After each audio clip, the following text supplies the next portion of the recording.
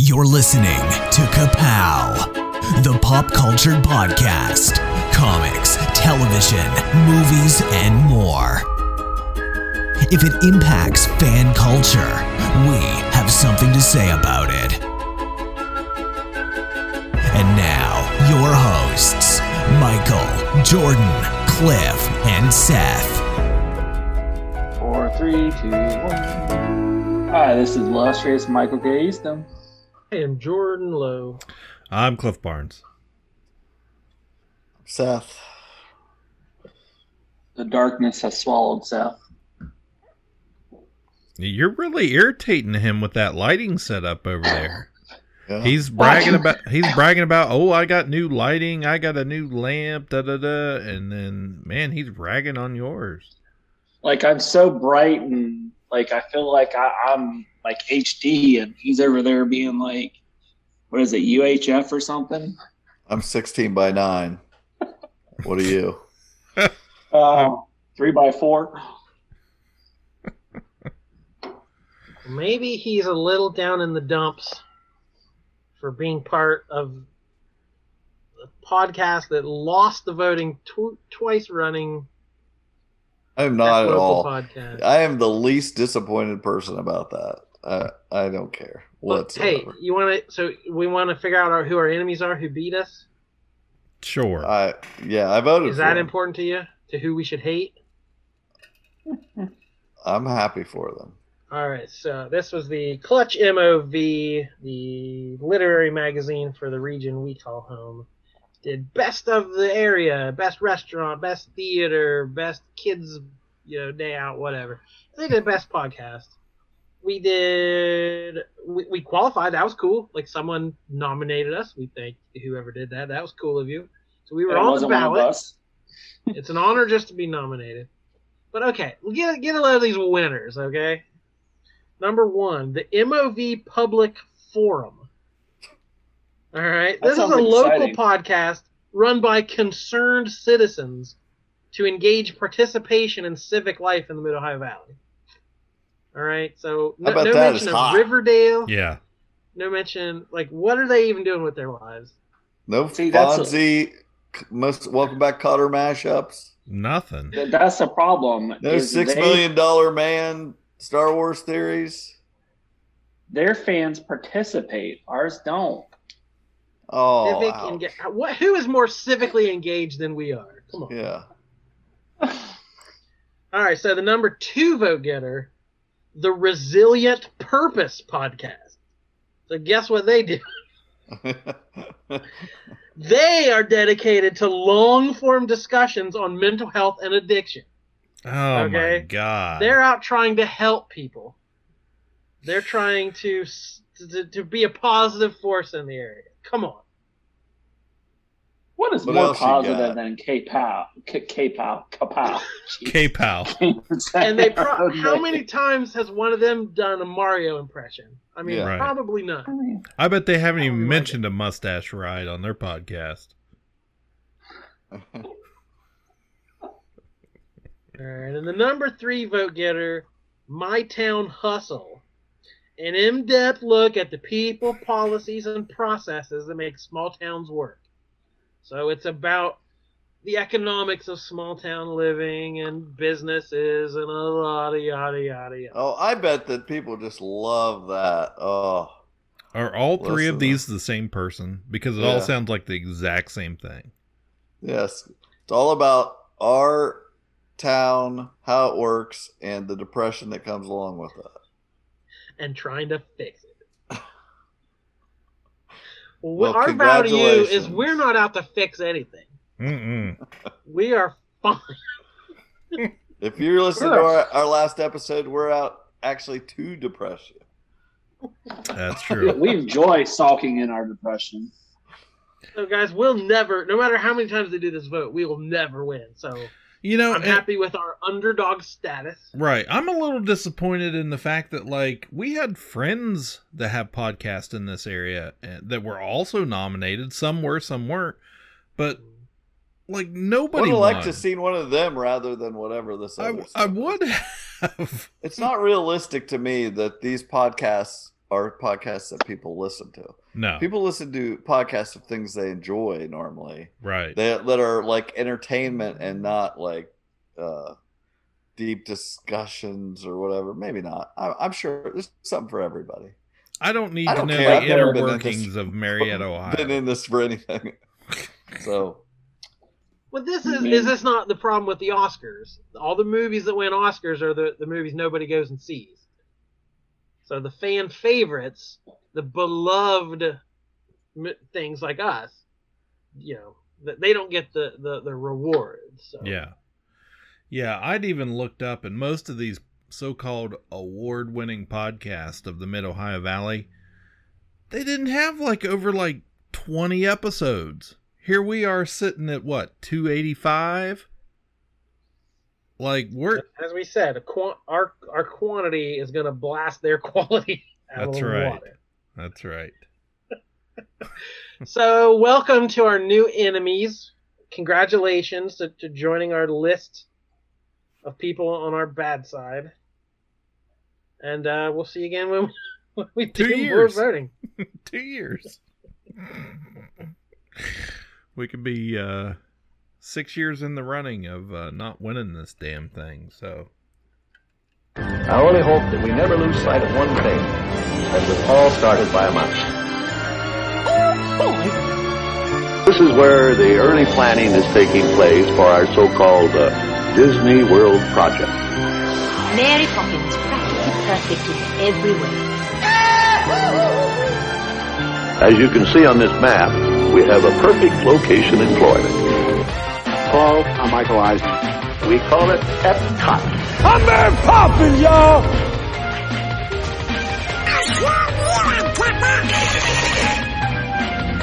Ohana means family.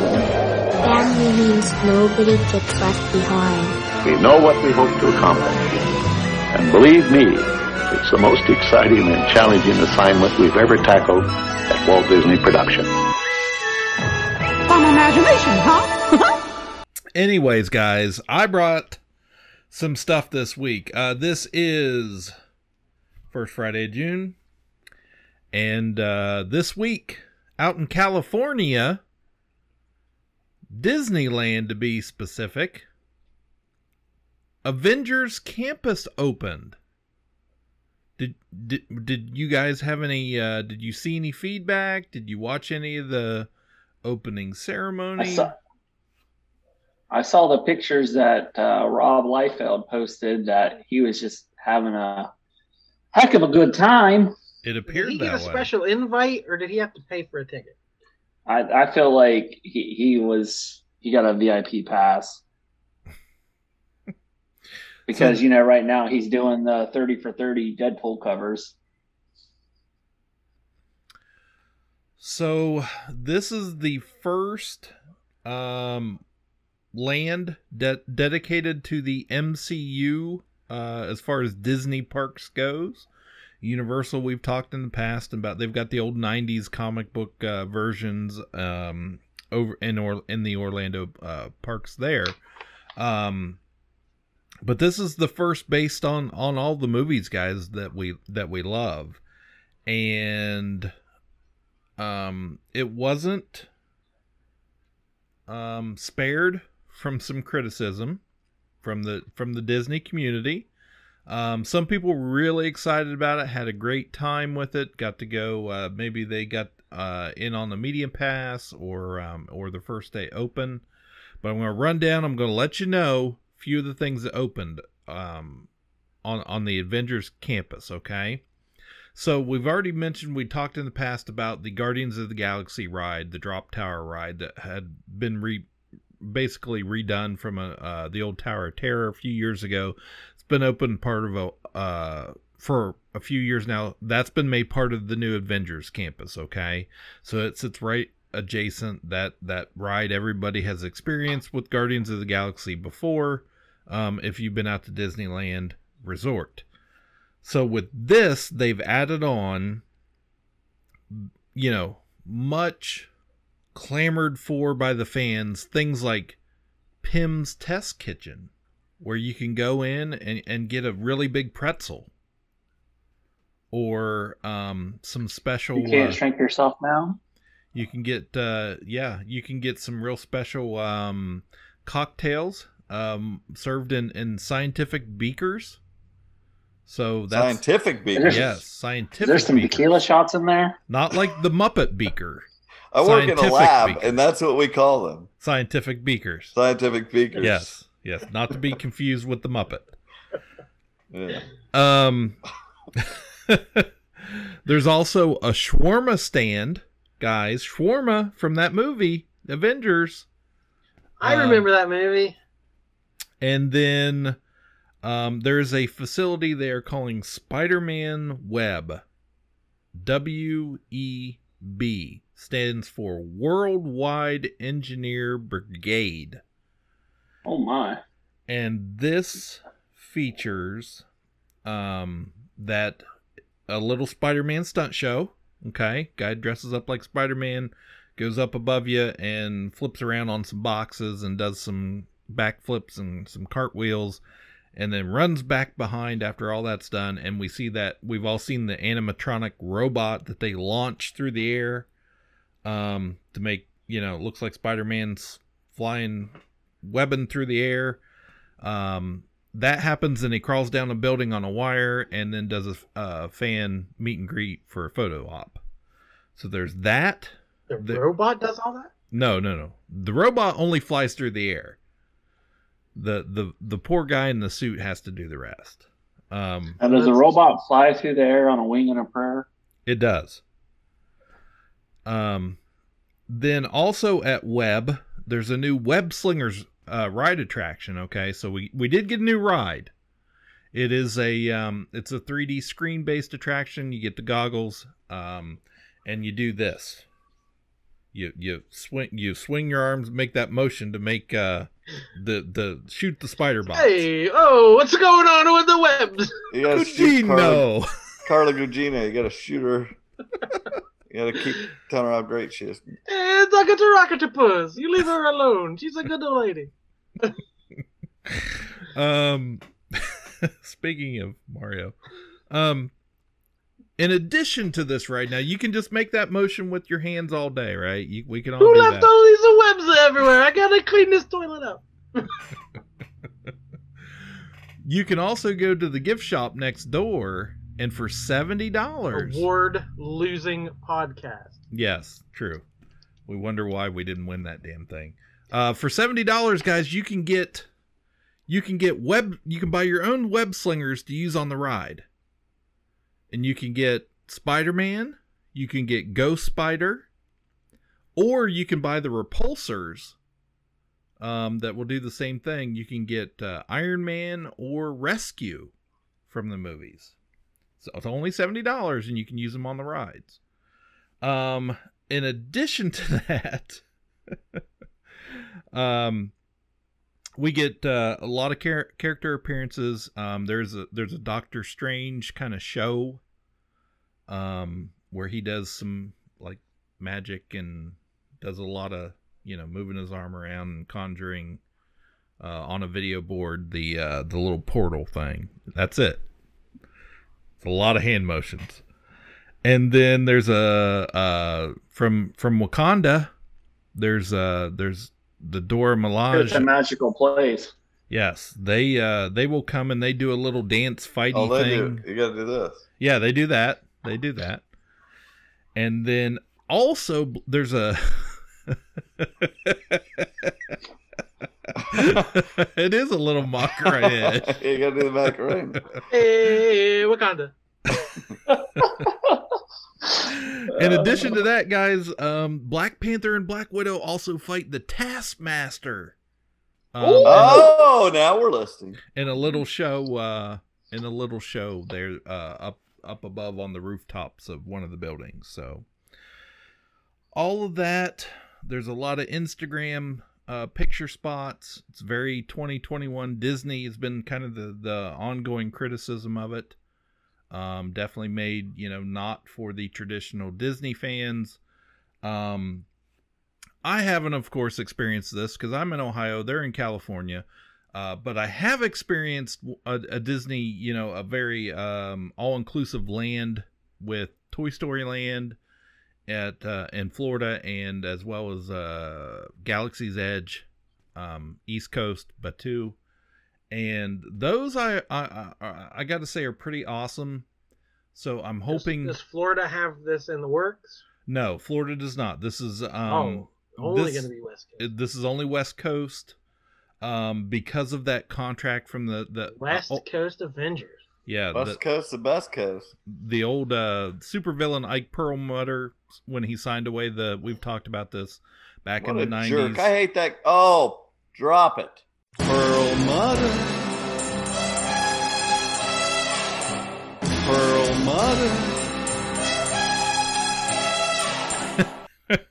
I hate that guy. He screwed us up. So I can't go to Disney World and do this stuff. No, you got to go to California, because it's got to be go to California. Go to Disney on the other side of the Mississippi to get the Marvel stuff.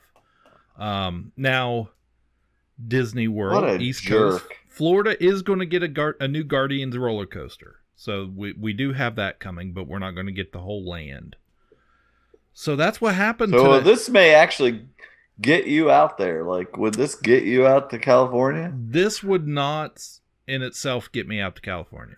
Okay, I just wonder what it is. I felt like this is the closest we've got to something, a big enough attraction that the it's like it's time to go. It's time to go. No, this still. I definitely have the motivation to get out to California. That's on the list. I just haven't made it quite yet. So I was chatting before the recording tonight. I was chatting with a silver level patron, Justin Lowe, about some of this stuff. And in the last couple of days, we've been talking back and forth about some ongoing things in Disney World and Disneyland. That joke never gets old. So maybe someday he'll get there, but for now, we were talking about, he'd watched some of the same videos I did, and I was under the impression he thought it looked pretty cool, which I'm sure if I went out there and got to experience it, I would have a higher opinion of it right now, but yeah, you have to like downplay it because you know you're not going. So that's you can't think it's amazing, or then you're gonna feel bad. Yeah, right. It's like, I'm sure it's no good anyway. So. Yeah, that's a lot of smoke and mirrors. Yeah, a few people in some superhero costumes. They go to Times Square and smell the urine and see that. Exactly. There's no Elmo in California. So that's what's happening at Disneyland, guys. Avengers Campus open now. Go see it. Yeah, I still want to get down there to go to Batu. So yeah, definitely. I think I'd like to take Nick and go sometime. You definitely need to. Absolutely, I highly recommend that to anybody, because, and I think that's part of the reason why I'm a little down on the Marvel stuff. The Marvel theme park land is, number one, I've been to Galaxy's Edge and seen, just absolutely loved the whole entire experience. Just so much fun. It's awesome. I think it's only getting better because now so many people have went and bought those legacy lightsabers, and they're doing, everybody's just it's kind of neat. At the end of the day, as the sun sets, you get that nice Florida sunsets, the lightsabers come out for the pictures, and people are having meetups and choreographing fights and stuff out there in front of the Falcon. It's kind of a neat thing to see. But yeah, my son Jared and his roommate Colin are down there. Well, I think they've been down there this whole last week. Yeah, they were just down there. I'd seen some Instagram posts and saw where they were at Epcot and Studios and stuff, I think. But yeah, I was following that too. So I'm curious, I don't know that he's really into Star Wars or anything, but they both made their own lightsabers while they were down there. Okay, they did. FaceTime us the other night. What color did he get? Purple blade? Yeah. Purple blade? Or not sure? I feel like it was. Yeah. Because there's not a pink blade, so it would have to be purple. It's that is an awesome experience. I highly recommend it to anybody. We're gonna take a trip in late October. We have planned down to World in Florida, and we're gonna meet up with some family down there. We just found out, just unintentionally had booked it the same week, but then friend of show Russ and Sarah are gonna be down there with us, and so I'm gonna see if I can nudge him towards the getting some lightsabers so we can fight it out ourselves down there. I need to work on my saber twirls. I need to work on my moves down there before I get down there again, so I'm prepared. I'll watch for you out in the yard. Please record that for our I got a good our vantage. YouTube page needs some hits. I got a good vantage point from my window. I can see if Cliff's out practicing. Yeah. So that's all I've got. Oh no, it isn't. One other little quick tidbit. Don't know if you guys saw, but Bob Iger, outgoing now ex-CEO, but still chairman of the board of Walt Disney Company, is getting ready to leave the company. He has sold $98.7 million worth of shares in the company just here recently. So he's preparing to completely move on, getting rid of that stock, trying to diversify his portfolio. So that was a news story that happened, a big chunk of money there. So wow, you could probably I could retire on $98 million. I think I could build a few lightsabers on $98.7 million. Yeah, that'd be awesome. What else? Any big movies you've seen lately? Movies. Save Martha! Puny God. I'm just a kid from Brooklyn. I'm Batman. Kneel before Zod! On the roof! Said it yourself, bitch. We're the Guardians of the Galaxy. So what's it gonna be, huh? Long sullen silence? Or mean comment? Go on. You got me in a box here.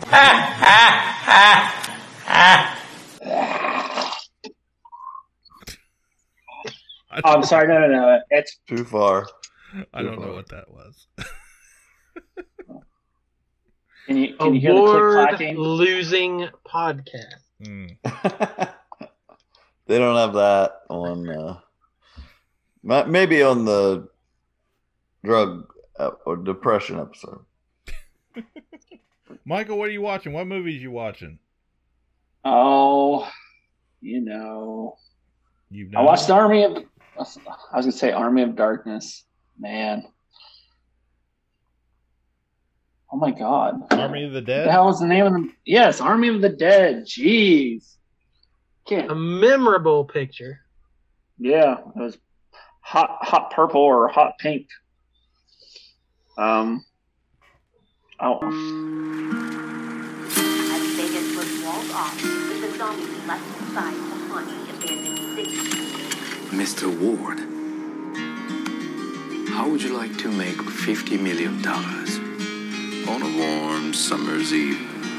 On a train bound for nowhere, met up with a gambler. We were both too tired to sleep, so we took turns of staring out the window at the darkness. Till boredom overtook us, and he began to speak. He said, "Son, I've made a life out of reading people's faces. Think about everything we did, all those people we saved. By the way they held their eyes. Look what it got us. If you don't mind my saying, What if? I can see you're out of ace. What if just once for a taste of your whiskey, we did something just for us?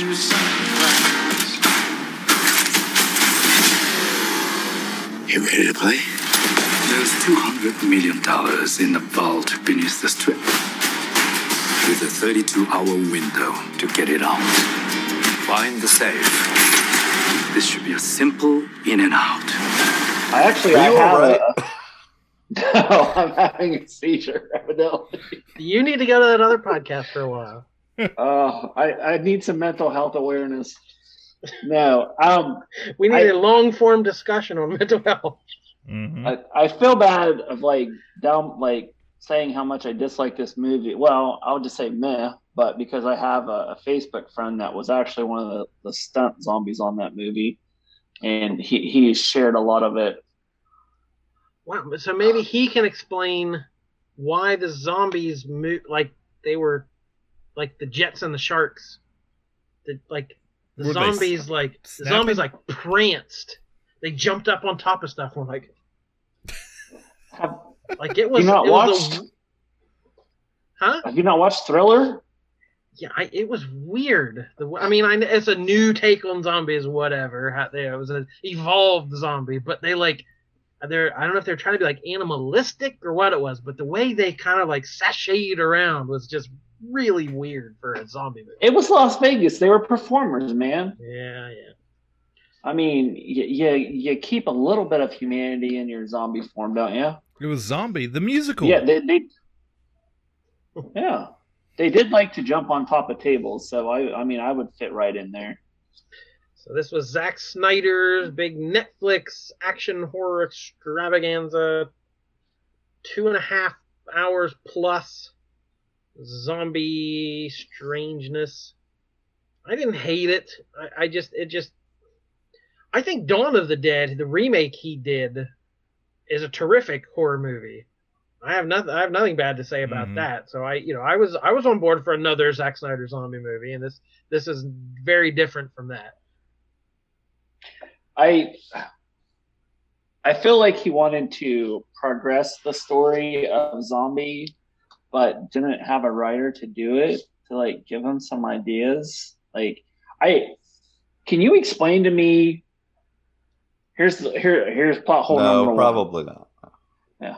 Please explain to me why they had to cut the head off the zombie queen and not some other rando zombie. Like they had, and they also like he introduced like a class. Like there was regular zombies, and then there was a higher form of zombies. And I did find the hibernating thing that was probably cool. Like I did like that because of they degrade because of the hot sun, so they hibernate in cool places.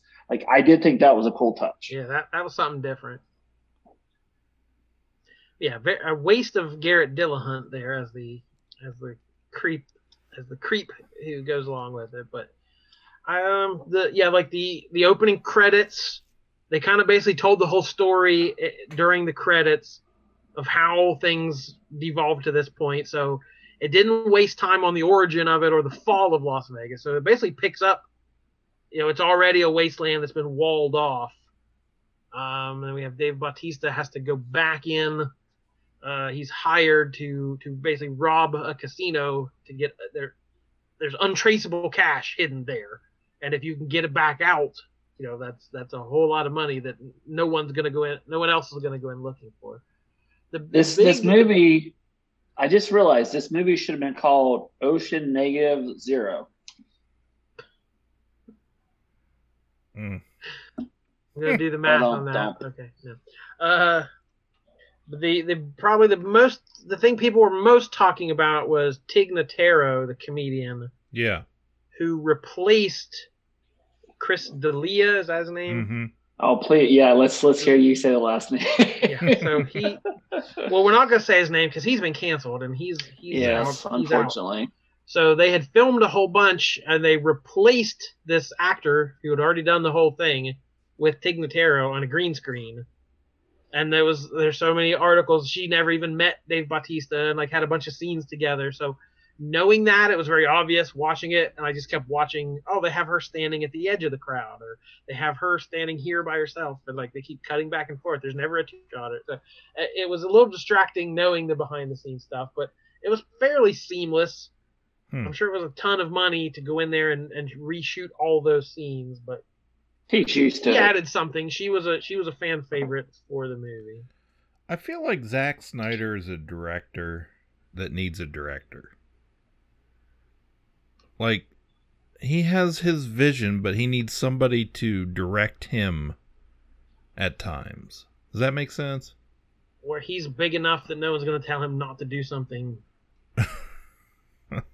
I feel like, yeah. Yeah. I feel like this movie was just like a party. Like, hey, let's get together with a group of friends and let's shoot a zombie flick. Like that's like a Sandler movie.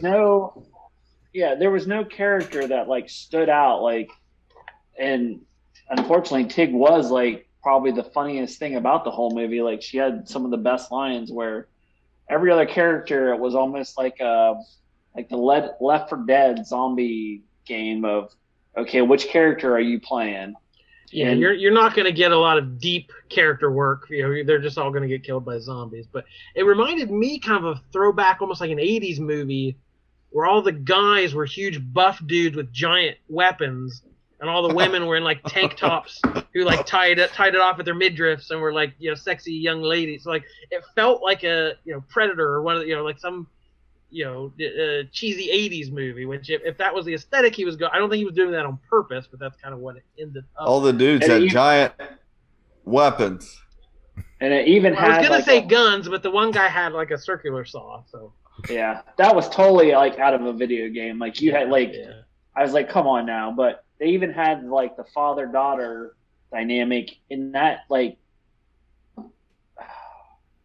Dave's acting, man. Like, cause that girl actor, I forget her name, but she was on a show called Bitter.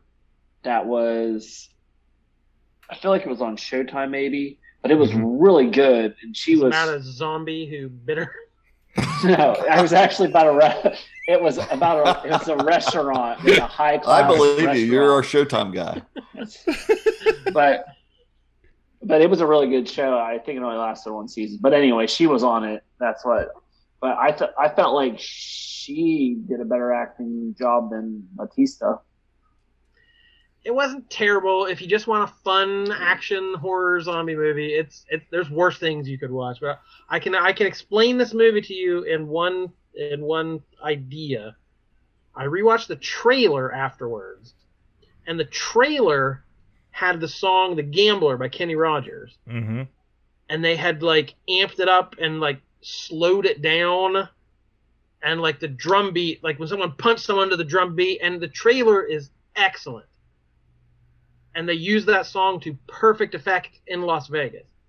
The movie had the song "You Love" from the Cranberries called "Zombie." Oh, what a surprise. I'm so surprised. To have the Cranberry song "Zombie" in a zombie movie singing about zombies, it was that subtlety is out the window. So maybe just watch the trailer. That's probably the first thing they had. Yeah. They probably had the song and they said, "What movie could we make?" Yeah. Zack Snyder's like, "Okay, slow it down. That's the movie. We'll just keep doing that." Oh, I can't wait for the director's cut. 10 hours long. Who just played a lullaby while Seth was yawning, and that just it was my phone. That happens sometimes when I yawn. That was incredible. I seriously thought you had planned that because you were sick of talking about Zack Snyder. Right. I'm a little let down. That wasn't a plan. Yeah. Is it okay if I give something away about the end of that movie? I feel like we've talked about it enough. Feel free. Okay.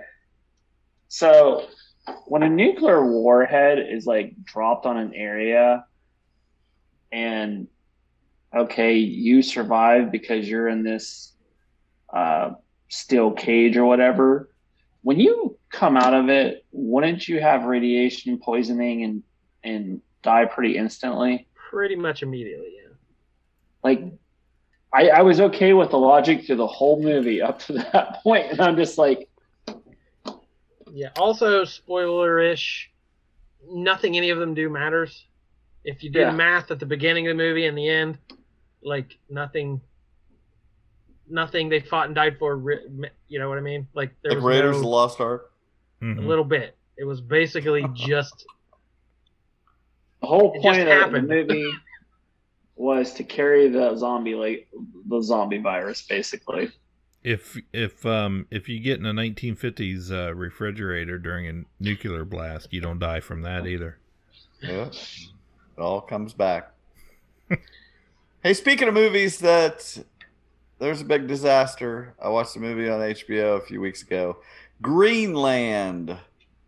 It's one of those Gerard Butler movies, which I normally do not watch. I don't really watch. He always is in some crazy action movie. Something is falling. Some house is down. Something's down somewhere. Fallen things. Mm-hmm.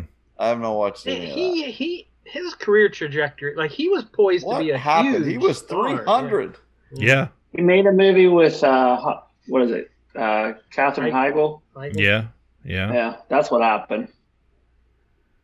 Well, anyway, this is on HBO Max, and if you just want a good set, just it's not Oscar worthy, but it's a good action movie. I mean, it's just basically it's a back to that Armageddon, Deep Impact era, where there is a world-ending catastrophe coming, and Gerard Butler has to save his family. And Morena, you could do worse than Gerard Butler trying to save the world. He's a perfect fit for this. And Morena Baccarin is his wife, or they're separated or whatever, and but I there's nothing else to say. I don't need to say anything else. You know what this is? The world's going to end. Gerard Butler has to save his family, and I enjoyed the heck out of it. I thought it was the best version of what it could be, I guess. It was nothing outstanding, but totally worth the watch. So, Greenland on HBO Max. Well, along those lines were the movie when we broke the news. We broke the news of all the movies coming straight to HBO, and I said, I remember when we were all over the internet. Yeah, we decided on that. But we said there was a movie for each of us. There was a time travel movie for Seth. There was a In the Heights for Cliff. And the movie for me was the new one from Taylor Sheridan, creator of Yellowstone, Hell or High Water. Some really excellent things I really like. Those Who Wish Me Dead. This was the Angelina Jolie movie about smoke jumpers in the Montana wilderness. And these assassins are trying to kill a little boy who witnessed something he shouldn't have witnessed. So not only do you have assassins after you, but there's a forest fire raging out of control. And I thought it was going to be a crazy, over-the-top Yellowstone adventure, and it was all right. It wasn't anything. That's what I heard. Great, pretty good cast. Had John Bernthal, Nicholas Hoult, who's Beast as the young X-Men movies. And Aidan Gillen from Game of Thrones, Littlefinger. Mm-hmm. And it I don't know, it had some good action scenes. Angelina Jolie hasn't done a movie like this in a while, and it just kind of it reinforced the idea like forest fires are pretty terrifying. Mm-hmm. Like a wall of flame, 50 feet high, moving super fast. There's nowhere to go. There's no oxygen to breathe. Like that's a pretty good setting for a disaster movie, and it was shot pretty well. Kurt Russell, baby, come on. Sure. Backdraft. Gotta watch out for those backdrafts. But all of Montana is a backdraft. Oh, even worse. But no Kurt Russell. No Kurt Russell. $5. Yeah, I heard that could have been good. I may check it out. I watched the movie you had talked about, Jordan. Bad Trip. If you haven't noticed by some of my things I said, I got that Netflix. I'm going to cancel it here in a few days because it's been about a month since I've had it. But I got caught up on a lot of stuff. But I watched Bad Trip. It was good. It was funny. We Nick and I watched it. And it was very enjoyable. That little hardcore Candid Camera. Right. Had that. Of course, after the credits at the end, where they're actually showing them confronting the people afterwards. was the best part. Just like, you just stood there. That guy was going to kill himself, or whatever, or she was going to, just like that was the best stuff. But that's the Eric Andre movie. Mm-hmm. It was funny.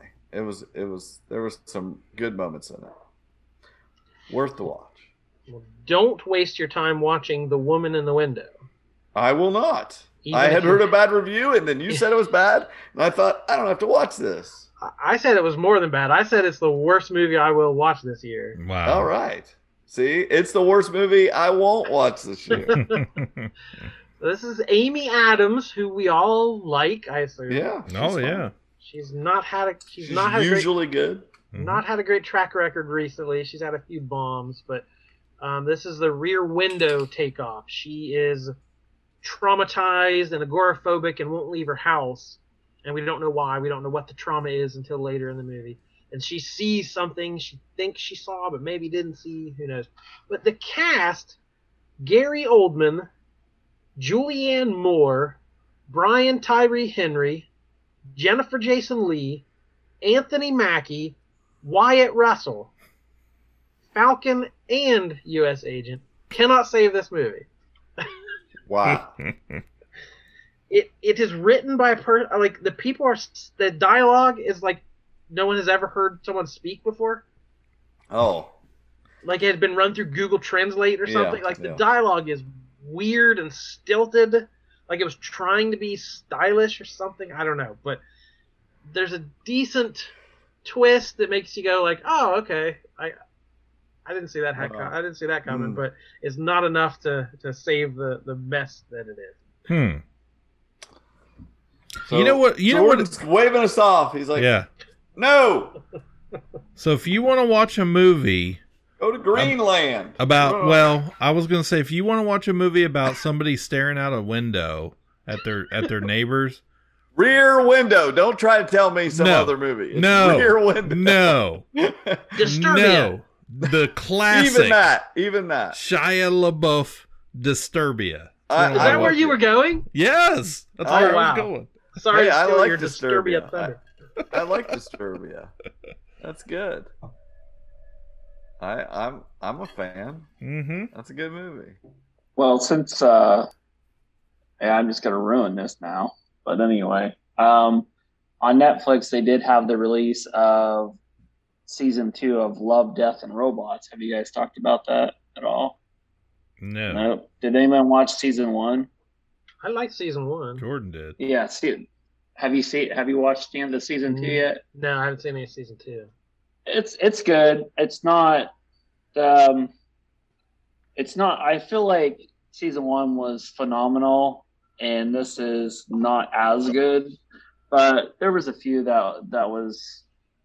The very first one was pretty interesting. It had where it's like an old folks community where it had a robot that was like a vacuum cleaner, and it decided that it was going to go rogue, and so she was like kind of battling it, and like a Roomba. It was pretty well done.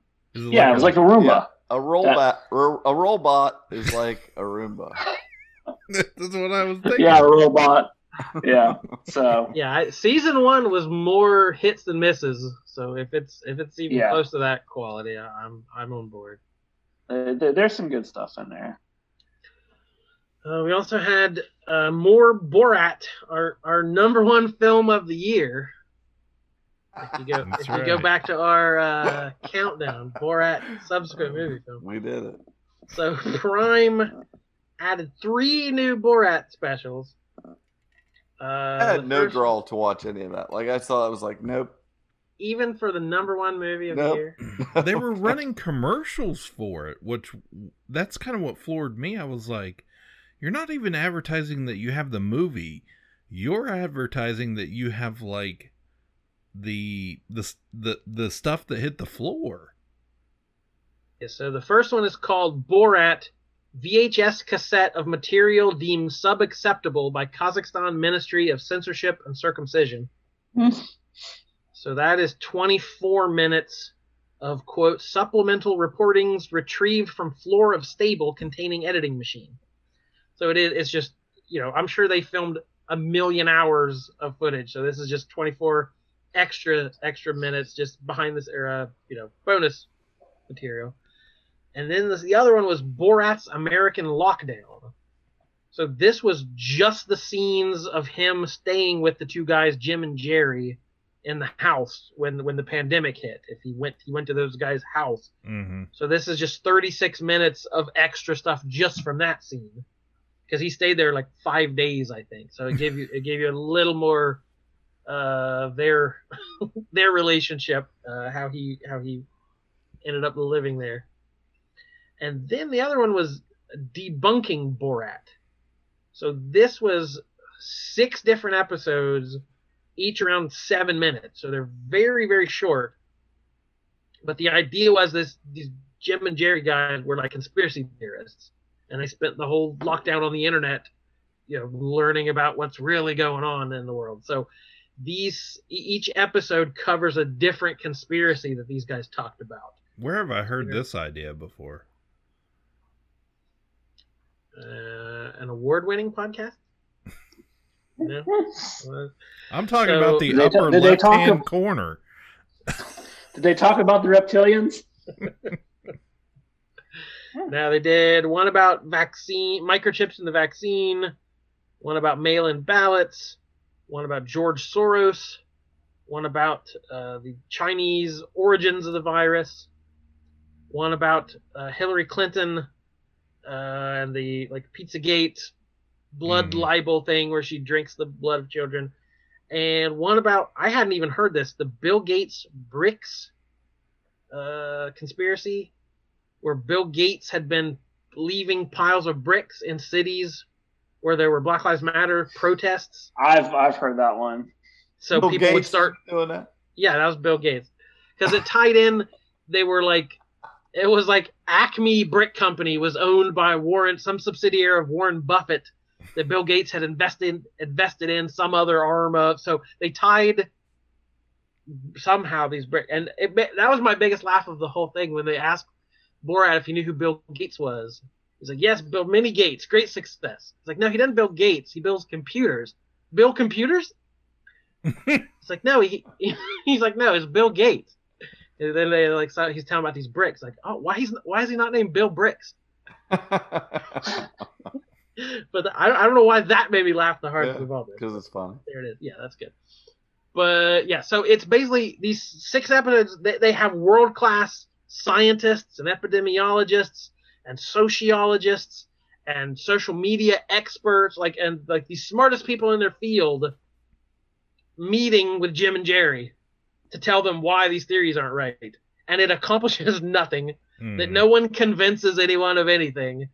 And I thought, well, that's kind of a neat idea to make these, to confront these guys and have them, this is not true, and here's the evidence behind it. But it was really just kind of talking to the wall, and nothing was changed. So these 6 episodes it wasn't comedy. It was more educational.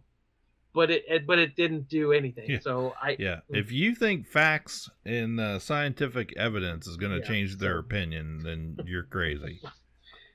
But they had it just showed Jim and Jerry at the beginning, oh, hey, nice to meet you, and then it was 6 minutes of experts talking.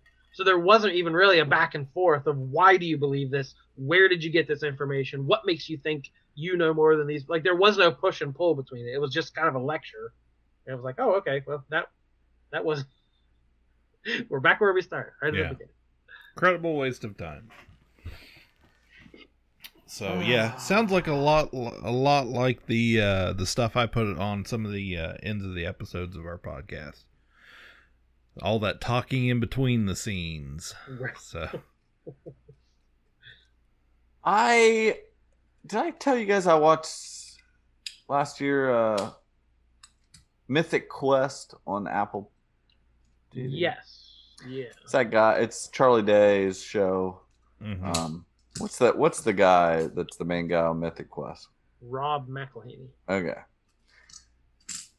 I've never really watched Always Sunny, but I feel like he's playing the same type of Always Sunny type character. He's very full of himself on this show anyway. But It's about a video game company, and he's the president, and he created a video game called Mythic Quest. And the first season was about a expansion, I believe, called Raven's Banquet.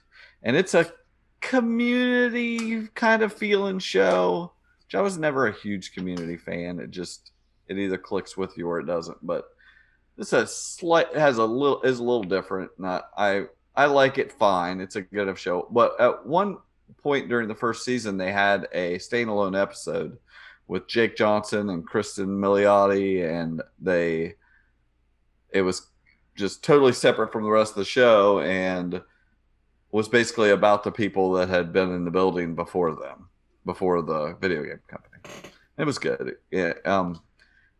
Well, this season we've just got to episode 6 came out this week today, I think, and I watched it, and it was great.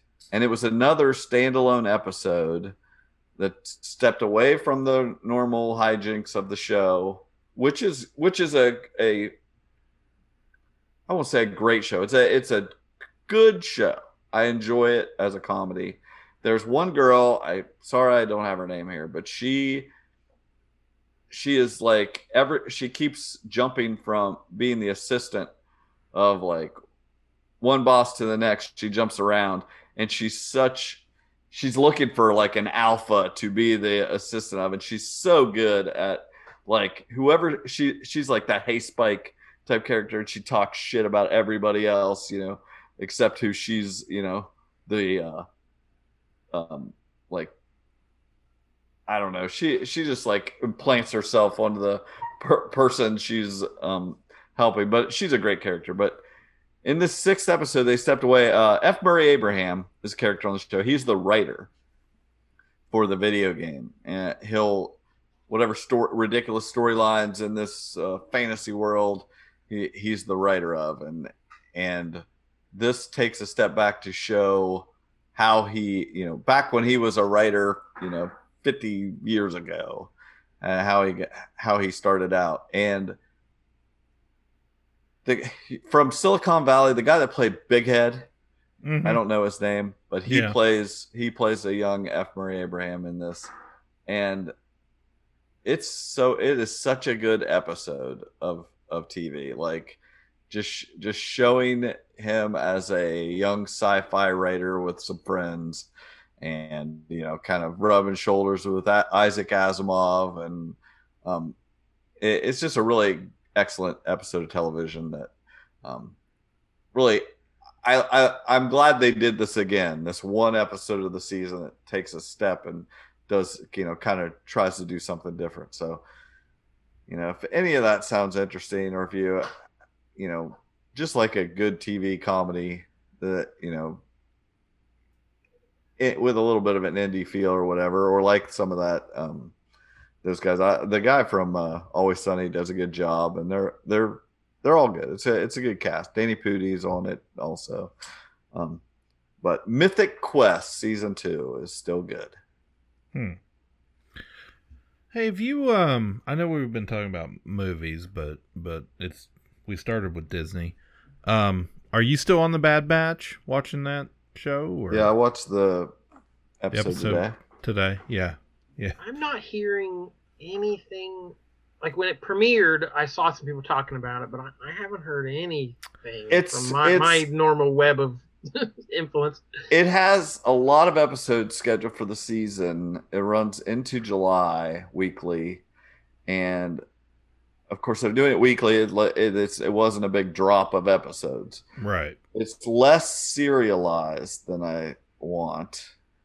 It's very just mission of the week with loose tie-ins to the overall story. Started out strong. Yeah, it's faded a little bit. So they keep trying to, they keep trying to like throw in little references from, characters from the Clone Wars and stuff. But I feel like it's not giving me enough, or I don't know. Well, last week they had the Rancor from Return of the Jedi. Right.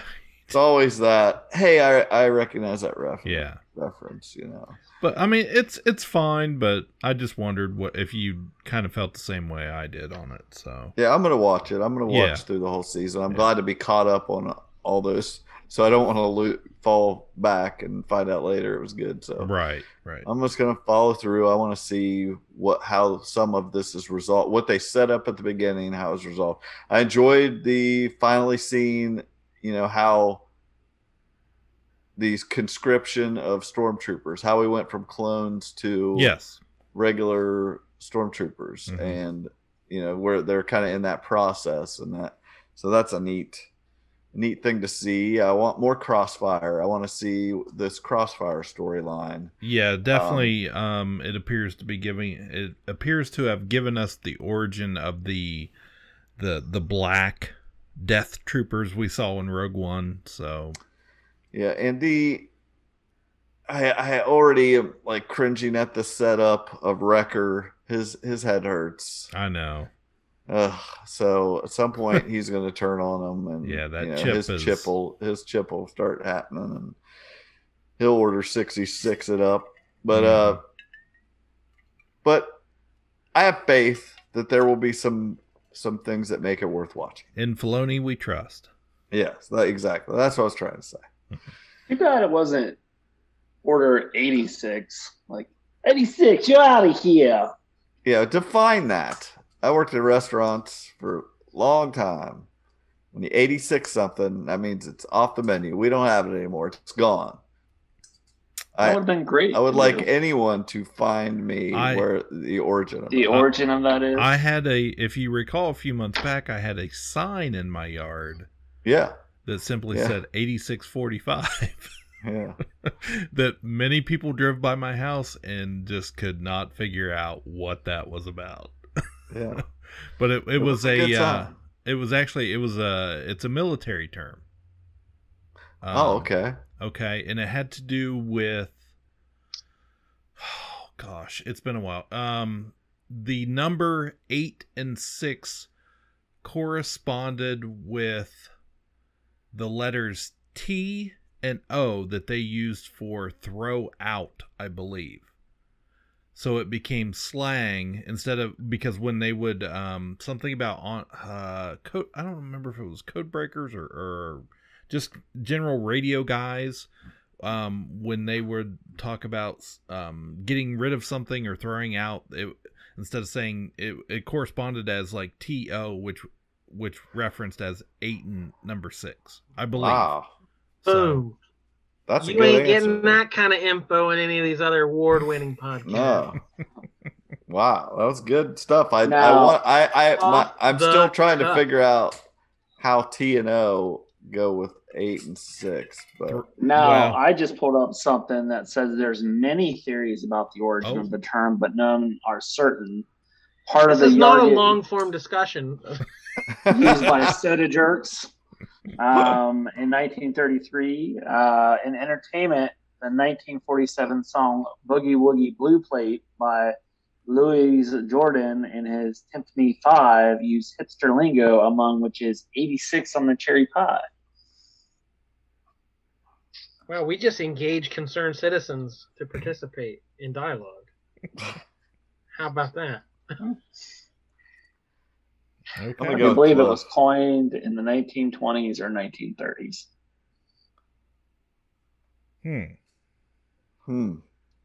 That's why I think you can prove your theory if you can find the code or whatever they were using and prove that T and O have something to do with 8 and 6. It obviously it was. It's a phrase I've known obviously for a long time. Oh yeah. But I was surprised by how many people asked me what 86 meant when I had that sign in my yard. So they haven't worked at a restaurant. That's the primary use is at restaurants. Okay. Now the military term 86 originated during the Korean War, a reference to the F-86 fighter jet. When an F-86 shot down an enemy plane, it was 86. The United States also had a uniform code of military justice that has an Article 86, absence without leave, aka AWOL. The term was derived from military shorthand. Well, that's like 2 other explanations that are military that do not go with what he said, and it's like 30 years after your explanation. Yeah. So the internet's always right. They'll find a way. That's a mystery we may never know. Wow. A new show came back this week. Season 2 of Nick and I loved the first season. I'll put love in quotes, but we really enjoyed the first season. It's on Fox. Lego Masters. Season 2 is back. It's just a bunch of really good people building Legos, teams of 2 doing contests to, like they get a whole day or a couple days to build some Lego. They have a room of just like 5 million Legos, and they build something, whatever the theme is that week. And it's amazing some of the things they build. It was great. It's fun to watch if you like Legos, which we do. But it's hosted by Will Arnett, and he is pretty grating. That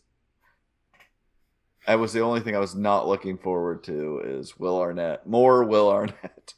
I don't hate him, but I don't really like him as a host. Mm-hmm. But he was Batman in the Lego fluff. Movie. I mean, come on. That's why he's there. Yeah, I'm sure. But it's that's a bit much. But other than that, it's back. We're enjoying it.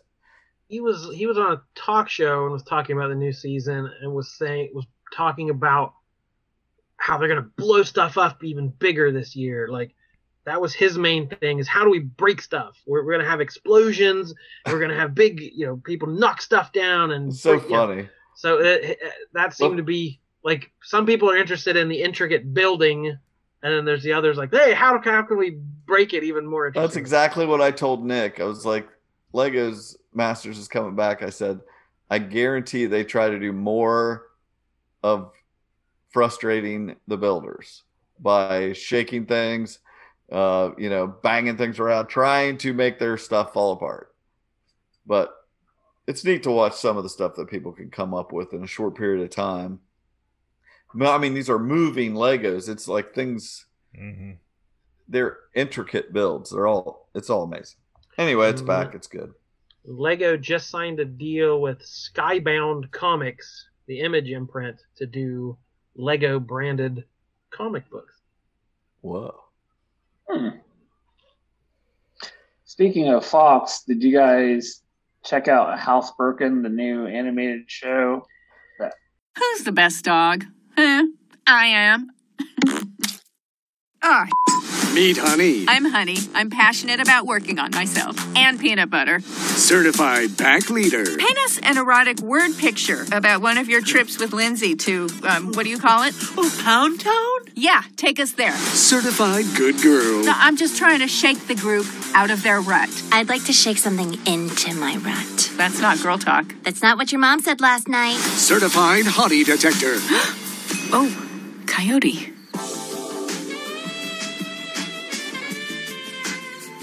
Whoa. Certified paw struck. Wow. Oh, your paws. They are hands. Certified freak 7 days a week. Would it be okay if I sniffed your butt? Yeah, okay. But make it quick. Housebroken, May 31st on Fox. Hey, I watched most of the stuff on, or at least give it a chance on the Fox animation, but that didn't look very good. So you didn't watch it though? No.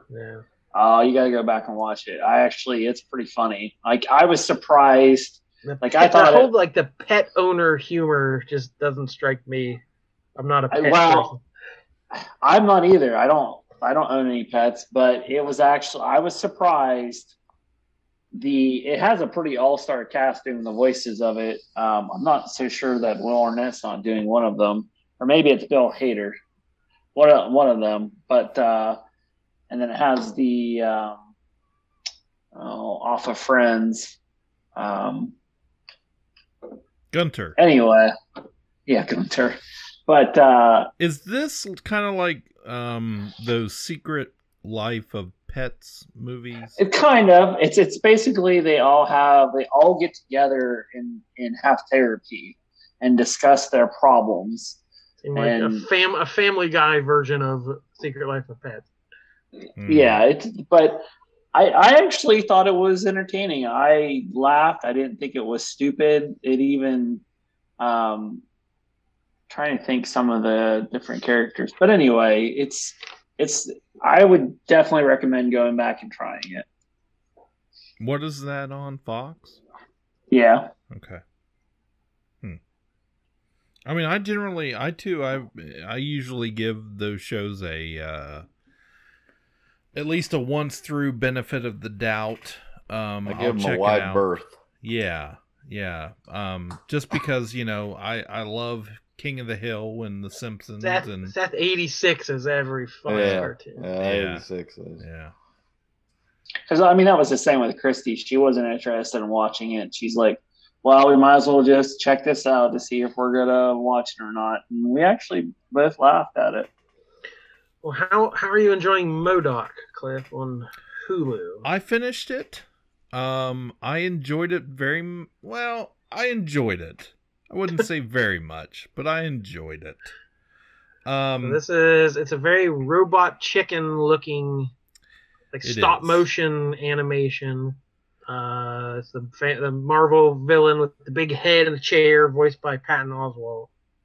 So it's definitely a more absurd comedic take on the Marvel universe. But I only watched the first episode just again to give it a chance, and there were some deep cut references. Like Patton's a comic fan, and he's gonna throw in some. And I saw like Seth Green was one of the producers, like the guys who make Robot Chicken are big nerds.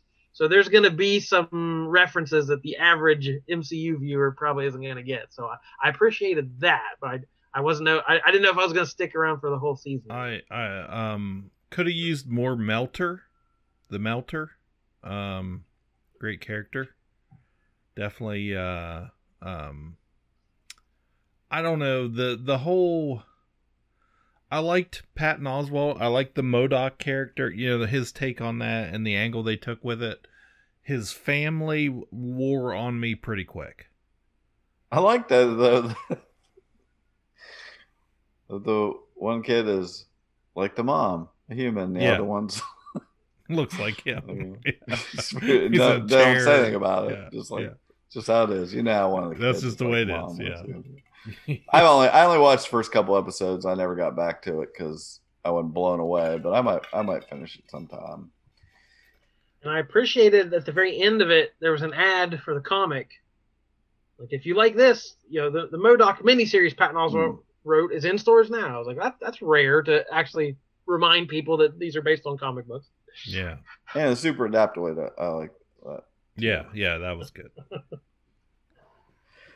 Yeah, I like those references. They making a whole show about it is pretty good. Cliff, This Is Us, season 5. We didn't talk about the whole season. Did you watch it, Michael? No, I gave up when the mom was still supposedly alive. Okay. What? Mandy Moore. Oh, no. Oh, he's talking about Randall's birth mother. Yes, Randall's birth mother. That's where I exited. Randall, eat your corn sandwich. I just want to pause a second. I've been watching Michael's hat this entire thing, and it looks like Marty McFly's hat from Back to the Future 2. Where it keeps going. Like he keeps leaning forward into the green screen, and it has weird coloration. So that's just something you can enjoy. For the patrons out there watching this video. Is it worth $1? I don't know. Michael's new lighting. Anyway, they always, it's that twist, time travel-y stuff. Yeah. They stick it to you at the they lead you one way and then just totally. And I remember thinking at that moment at the beginning of the episode, I wasn't even looking for it, but I remember thinking, oh, that's kind of weird, this or that seemed, and then boom, like a sledgehammer at the end. They go for it. They're just like, It's like, yeah, here's where we've been going the whole season. Yep, that's not what's gonna happen. So they also announced their season 6 next year. Yeah, that's gonna be it. It's gonna be the final season. I think that's a great idea. Just I'm okay with get that. out while you're hot. Yep. Change the title to "This Is It." This is exactly. But definitely, the ending of this season, definitely that last episode threw me for a loop a little bit, because I did not see that coming, and like you said, probably should have a little bit. They've hinted. Well, they're running out of things because of certain things that they've shown in the future by each time. Mm-hmm. They've written themselves into a corner somewhat, so it's neat that they can still find ways that they haven't shown. It's like, okay, well, we can still mess with you here. It's like, yes, you can. That was a punch in the gut, and that's for sure. It was great. So very likable characters for the most part on that show. Like, no matter what, I'm always rooting for them. Always hoping for that happy ending, and yeah, then they pull that rug out from under me. So whatever happened with the Star Wars toys? Did you get closure for that? We may never. No. That is boy, if you only knew. We may never. What a twist. Really. Anyway, yeah. If you liked Parenthood, I equate it to Parenthood. Like, if you liked Parenthood as just a family, like generational, generational, family show, that, and then with the added time travel stuff on top of it, you're gonna like this. It's got something for the guys too, I guess is what I'm saying. There's enough of that sci-fi thing to it, showing you things out of order, that every episode always has 2 or 3 different timelines going on at the same time, and you're just at this point, you don't even know, you don't even think about it. Of course, we're just of along course for the every ride. episode, of course, it's always going to have 2 or 3 different timelines at least going, and it doesn't faze us at all. We're so used to it. We can keep up with exactly what's going on in those timelines. Right. And they do within those different periods of time in the episode, they do a good job of showing you how it's all, the they're doing it for a reason. Yeah, they're showing you these moments in time for a reason, how it plays out. What always at the end of an episode, you finally see what happened in that past timeline and how it's affecting what's happening in this timeline. Right. It's good. I think that they could go, as much as they always gut punch you and do that to us, I still think they could have went further. Mm-hmm. So there's things they could have went even further, Yeah. But it's still good. Highly recommend This Is Us. Jordan, you and I watched a show on Netflix, I believe, Master of None, season 3. I wasn't even going to bring it up because Cliff hadn't gotten. That's to okay. It yet. Go ahead. He was a big fan of that. I don't think you can really spoil it. Yeah. There's nothing to spoil. It's not that type of show. We loved the first 2 seasons. It was in our top 10 movies.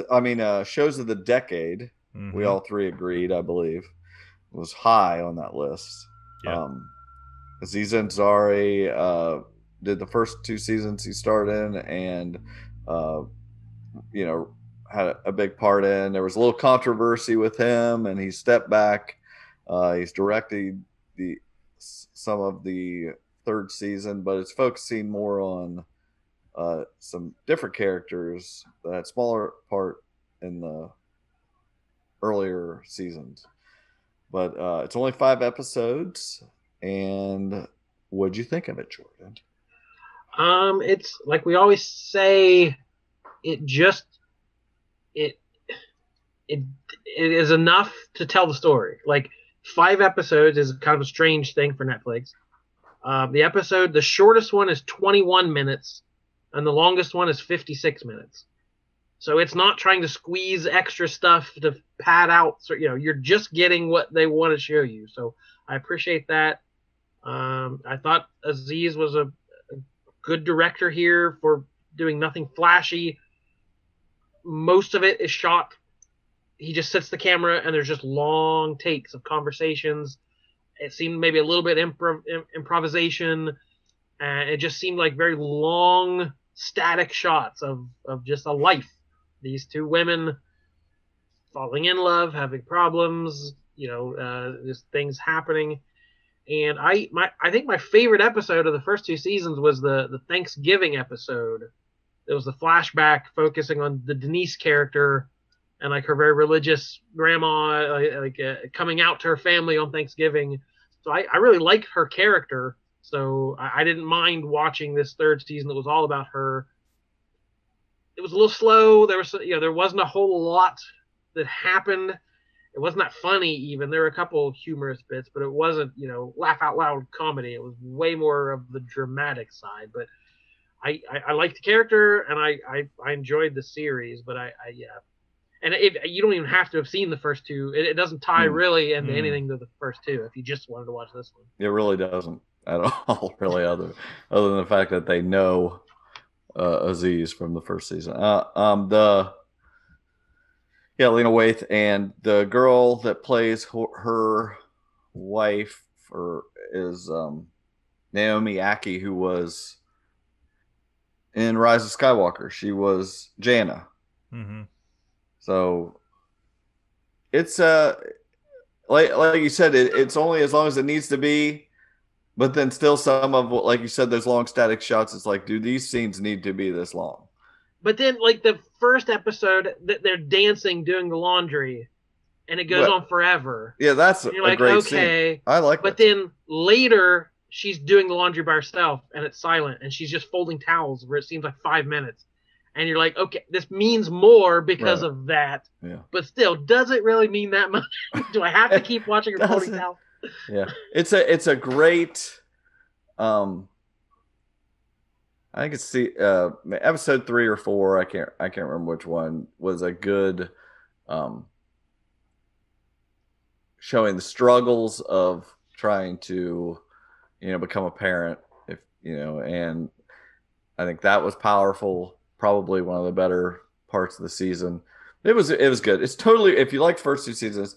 I almost didn't watch the third season because I was such a fan of what Aziz was doing, but I'm glad I did watch this season overall. It's not that long. And if for nothing else, then I want to live in that house. Like that house was freaking amazing. I want that fireplace, but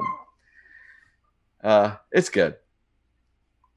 I swear one of the teddy bears in that teddy bear room was one of the ones that's in the back room of the store. That giant teddy bear she sits on a stool back there. So. Yeah, I recognize that. Yeah. I found something in my notes. I watched this while I was still in quarantine. This was forever ago, but I've never heard anyone talk about it. But it was on AMC, so I'm sure it's on AMC Plus. I'm sure it's still streaming out there. It was called Soulmates, and it was on in the midst of 2020 where everyone was locked in their house. So I'm not sure why I didn't hear anyone mention this, but I thought it was pretty terrific. It was just 6 episodes long, and it's an anthology series.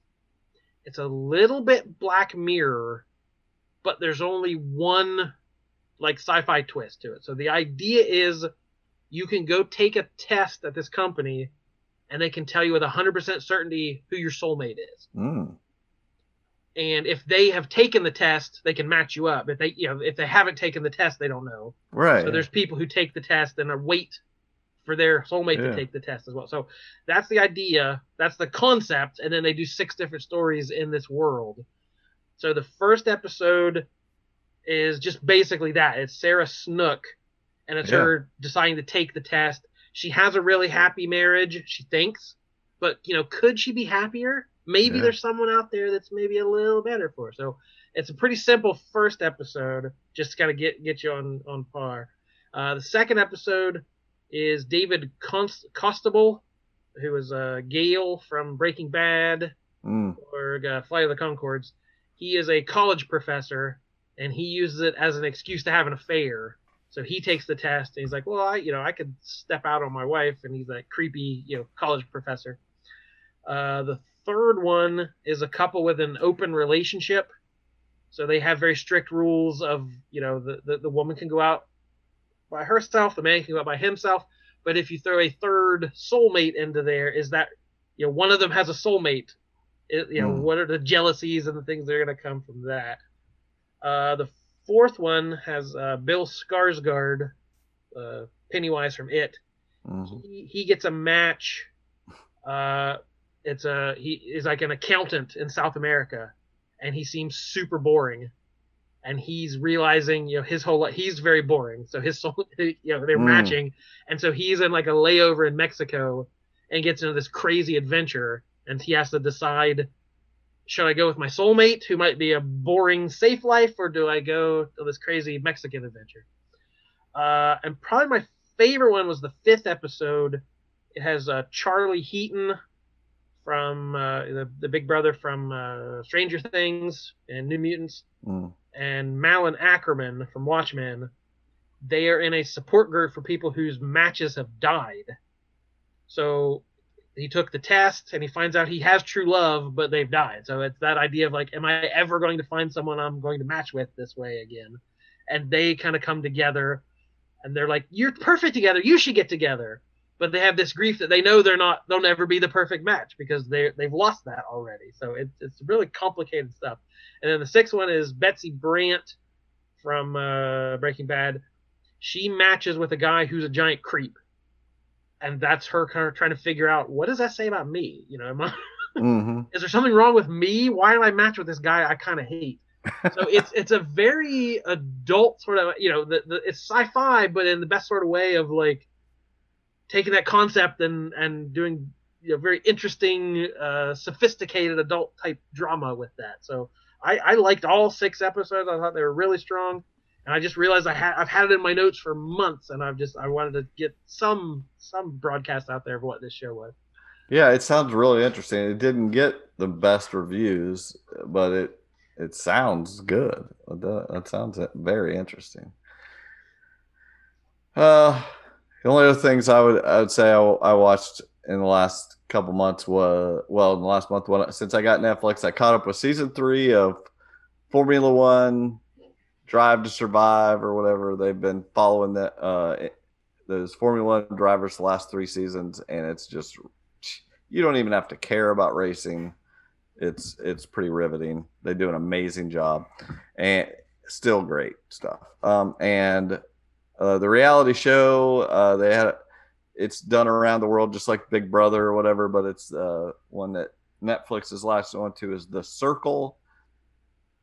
Season 2 of the US version was on there, and I enjoyed the first season, and this season was also good. The concept is they put a bunch of people, like 7 or 8 people in a apartment building. They're each in their own apartment.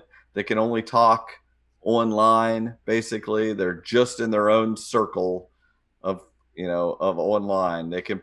They can show one picture of themselves to start out with, and like a little profile statement, and they can have a limited number of private online conversations with each other or form little groups, and they do not have to put their own picture. They can catfish, and several of them do this season. And as people get eliminated, they bring other people in, and so it's really good. I know that I'm pretty sure Jesse watched this, but I don't think I ever heard what he thought of it. I'm curious, Jesse, what you thought of it. Is this like a weekly release, or they drop them all at the same time? I like the way they do it. They drop like 2 or 3 episodes one week, two or three. There's like maybe 10 episodes at the most. Drop a few more, and then they wait and drop the finale by itself, so people aren't getting spoiled. It's a good way to do it. That seems like the drive for a lot of those shows are the water cooler, talking about it, chat room thing the next day. So that would be a hard thing to build with the Netflix model. They do a good job of the way they do it. Just a few episodes, so you can kind of do a short little binge, short little binge, and then everybody watches the finale. But it was good. One woman went on there. She is Lance Bass's assistant. So she came on there and said she was Lance Bass. And it was totally possible. It was just believable enough that it could be Lance Bass, because some people are. One girl in the house is from a TV show. And, it's like you could possibly be who you say you are. And she knew a lot about Lance Bass. So she could speak for him, basically. And it's kind of amazing to, so woman goes in as her husband or boyfriend, and one, someone says they're much younger person, or just a lot of things like that. And just the complicated things, because people start to form like relationships, and then at the end they're going to realize that it's not who they thought they were talking to. In fact, two people may get eliminated and come back, and those two people are playing a different person together. It's good, and it's short. It's not very long, and it's a newer kind of reality show that is entertaining. That's all I got, guys. I'm sorry, what? Bye. As always, I'm the illustrious Michael K. Easton. I'm Lance Bass.